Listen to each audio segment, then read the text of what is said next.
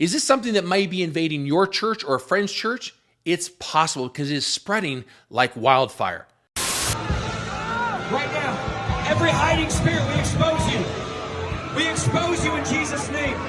It's meant to pump us up and make us look like we're superheroes and we glow in the dark and we walk on water and our words have power and we can do this and do that. No, we cannot. We do not have that power and authority.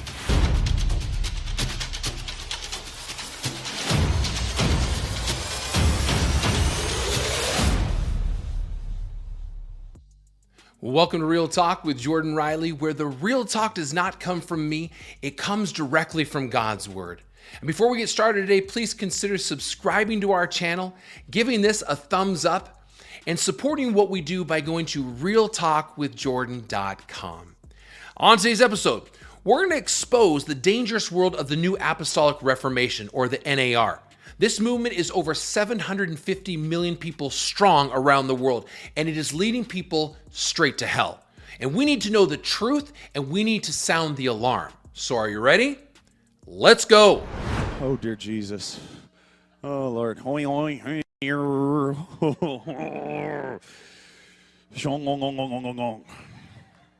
Yes, Lord. I've learned a quick prayer. I'll teach it to all you really quickly. Okie dokie, Lord. Okie dokie. Lord, I love your heavy, drunken glory. Lord, I love it. Lord, thank you, Father, for more of the heavy, weighty, drunken glory in this house today. That's my favorite little bit of you, Jesus. Did you hear that gibberish and nonsense? The guy was acting like a fool. Is this anything you see in the Bible? Absolutely not. Please understand that. Is this something that might be invading your church or a friend's church? It's possible because it is spreading like wildfire. And this is commonplace in the New Apostolic Reformation. So I want to give you a quick overview of the NAR. I want to talk about their beliefs, their practices, the things they're doing. And I'm going to give you an example of each thing so you can see it for yourself. And you can help warn others with the truth. So let's get started. Number one, they believe that apostles and prophets have returned. What? On June 23rd, 2008, they held a special commissioning ceremony for Todd Bentley live at Lakeland with the very biggest apostles and prophets of the charismatic movement. This is Peter Wagner, the head apostle of the entire charismatic movement worldwide. And here's Rick Joyner, the top prophet of the movement. This commissioning represents a powerful spiritual transaction taking place in the invisible world. With this in mind, I take the apostolic authority that God has given me, and I decree to Todd Bentley, your power will increase, your authority will increase, your favor will increase, your influence will increase, your revelation will increase. Of course, only weeks later, Todd Bentley's movement completely fell apart. Paul made it clear in 1 Corinthians chapter 15, verse 8, that he was the last of the apostles chosen by Jesus. And also, to be an apostle, you had to meet two criteria, which can't be met today. You had to have seen the risen Jesus, and you had to be appointed by him personally. But the Bible is clear that Jesus is in heaven, seated next to God the Father right now. So you cannot meet those criteria. Also, Paul made it clear in Ephesians chapter 2, verses 19 through 21, that the church was built on the foundation of the apostles and prophets. There's only one foundation. You don't lay a second foundation upon one that's already been laid. So no, there are no apostles and prophets today. And if anyone claims to be one, please run. Number two, God is giving new revelations. Oh, goody. I was in the room.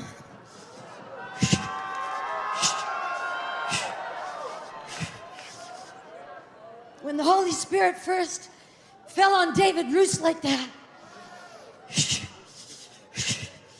God began to talk to us about a move of the Spirit that would come. But when we were in our 20s, he said that the greatest move that we would ever see would come upon the children behind us. No, there are absolutely no new revelations today. Hebrews chapter 1, verses 1 and 2, and Jude chapter 1, verse 3 are very clear, especially in Jude. It says, contend for the faith that was once for all delivered to the saints. It didn't say it was continually being delivered. It was once for all delivered, past tense. We have everything we need in the Word of God. Now, yes, the Holy Spirit does illuminate His Word so that we can understand it.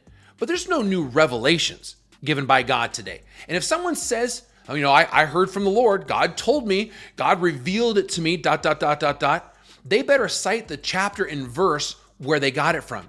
Otherwise, they are liars. What did he say? They're manipulators, and you need to run. Number 3, the New Apostolic Reformation elevates experience over Scripture. Watch this. Hear what the Spirit of God is saying. In fact, there was such an anointing that came on Friday night. And as I was praying that afternoon, I said, Lord, I just want you to do something that you validate what you've given to me. And all of a sudden, as I was standing there on Friday night, I literally saw out of the corner of my eye a human figure wearing a robe walk right around me. I knew it wasn't an angel. And I could see a beard and a mustache as it went fast, and it was Jesus. And I stopped, and I said, Jesus, you're here. And you could feel the atmosphere immediately shifted. Come on, man, that's garbage. Now, this is all about God told me. I had a vision. I had a dream. I saw someone do this. In essence, they're talking about so-called God encounters. That's really what it is. Look at what Peter said in 2 Peter chapter 1, verses 16 through 19. They were eyewitnesses to the glory of God, but they said they had something more sure. Now, what was that thing that was more sure than something they saw and witnessed themselves? Well, in verse 19, it says it. It was the word of God. That's what we have that is more sure than anything else. Scripture is sufficient. Please hear me say that. We don't need to go anywhere, go to any other person to get that. We can open up our Bibles and hear directly from God Himself. Please understand that the NAR, it is all in their heads. It's called extra biblical revelation. They don't get it from the Word. They make it up. It's pure delusion and deception. Number 4, they have an obsession, an unhealthy obsession with spiritual warfare. How can a Christian who has the Holy Spirit also have a demon? Yeah, so this is a major question that we can probably go long on. We won't take a lot of time on it. But I tell people all the time, a Christian could have whatever they want. Like they say, a Christian can't have a demon. And I'm like, what else can they not have? Are they not allowed to have a donut? Are they not allowed to have a coffee? And people receiving deliverance.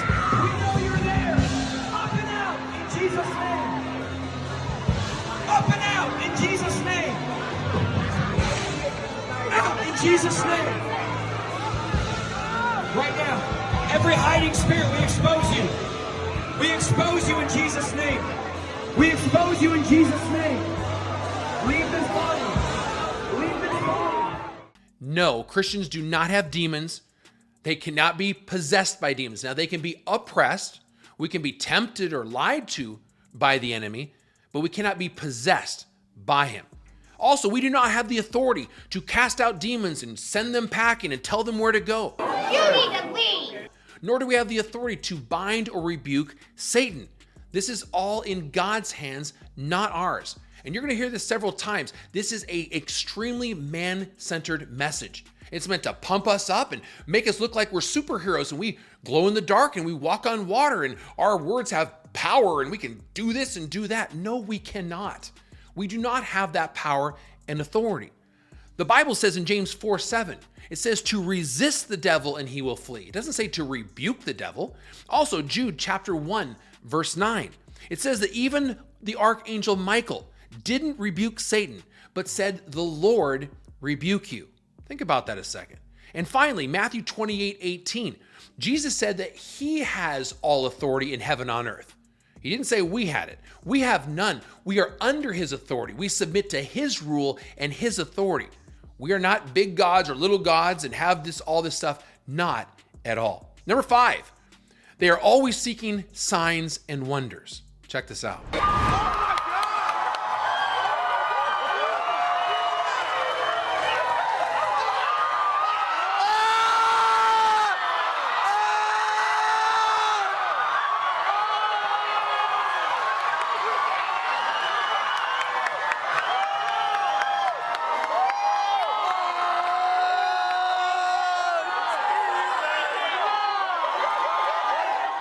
These people are blinded by Satan.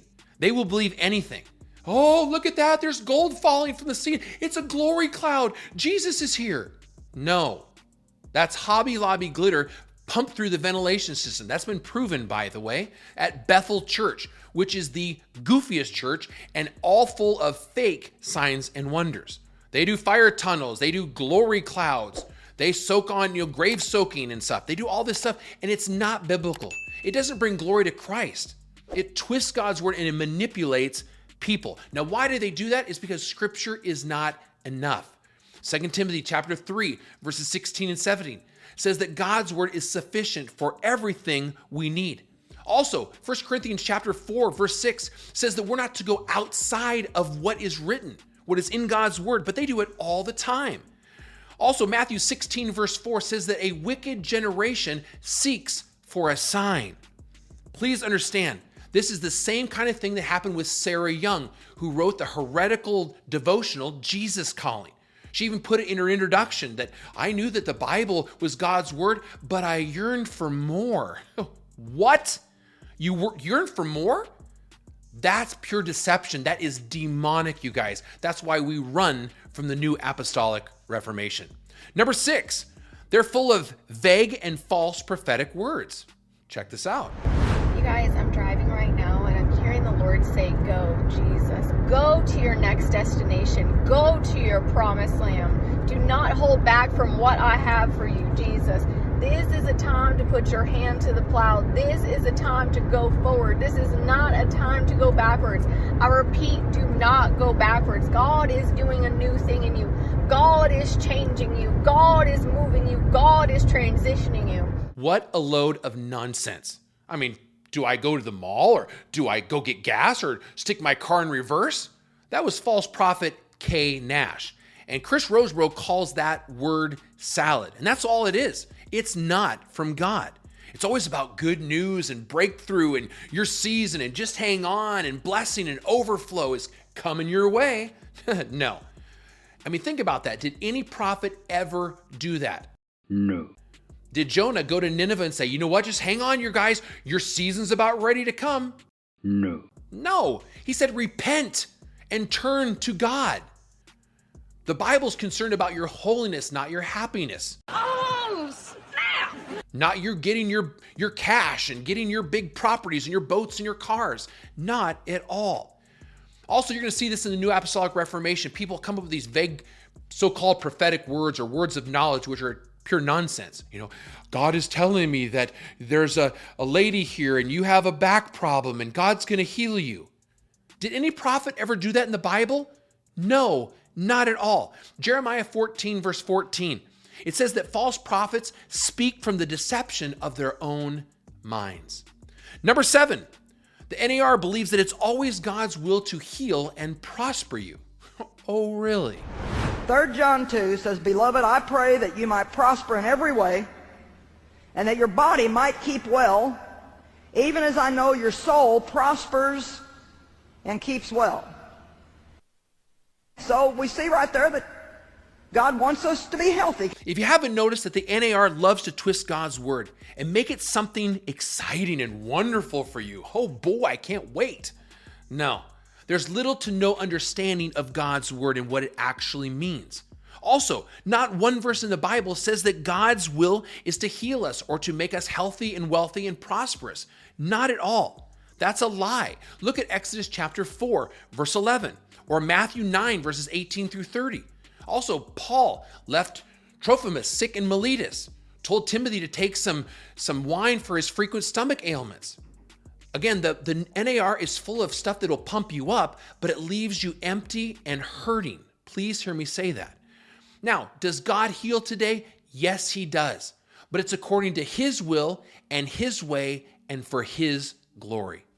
Number 8 is the 7 mountains mandate. This is talking about Jesus returning. Watch this. The 7 mountain mandates are actually rooted in the New Apostolic Reformation. It has to do with the belief that Christians should literally take over 7 areas of the world: arts and entertainment, business, education, family, government, media, and religion. Each of these things is considered a mountain that Christians think that they must dominate in order to cause the world to become a quote-unquote kingdom of God. And again, this is man-centered nonsense, that we're in control, that we have the power to take dominion. It's called dominion theology. If we take dominion over all the culture, then we're going to make this place better.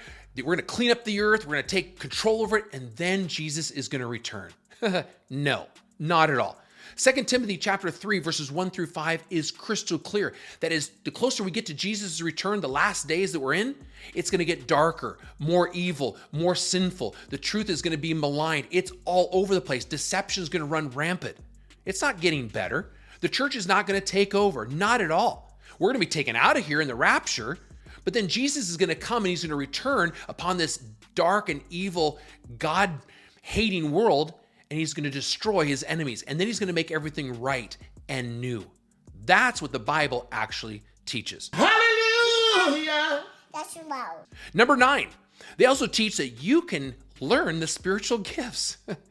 What? I can't do it for you, but I can tell you how to pray in supernatural languages. So you start speaking like little baby words and say them as fast as you humanly can when I begin to pray. And when the supernatural will become natural as you take a step, Peter, of faith. Raise your hands to Holy God and begin to pray in a language you've never been instructed. If you don't move your tongue and speak, no one else will do it.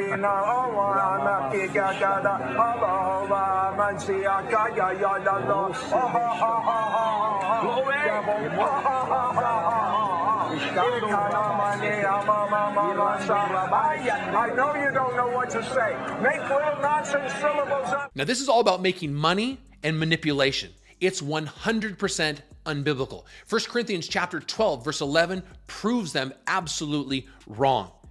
No one was ever taught a spiritual gift in the Bible. The Holy Spirit is the one who gives the gifts to whom he wills. That means he determines who gets it and what gifts he gives. Not because you paid $99.99 to go to some goofy seminar or conference. Not at all. See, the NAR does this to manipulate people, to get your money, to make you rely on them and not on Christ. And they're banking on the fact that you don't know God's word. And sadly, I'm telling you right now, biblical illiteracy is running rampant upon this earth today. People do not know the word of God. And that's in line with Amos chapter 8, verses 11 and 12, that there would be a famine for hearing the word of God. And last but not least is number 10. And that is the New Apostolic Reformation. They claim that people can have super special anointings. Oh boy. There is an anointing called the Esther anointing. It was in 2010, 2009, 2010. God opened my eyes to this mystery of the Esther anointing. The grace that can pick you from Shushan and put you to sit in the palace. I stretch my hands right now. May that mantle for honor and favor that came upon Hadassah, may that grace rest upon you now. Please understand that nowhere in Scripture does anyone have any special anointings. 1 John chapter 2, verse 20 says that everyone who is in Christ is anointed, which means that we are chosen by God. There's no levels of anointing. You're not a better Christian than me. We're all one in Christ. Galatians 3, verse 28.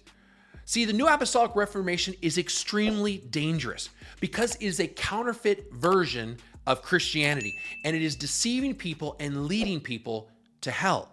See, if you don't know God's word, then you will fall for anything that sounds good or sounds kind of close to it.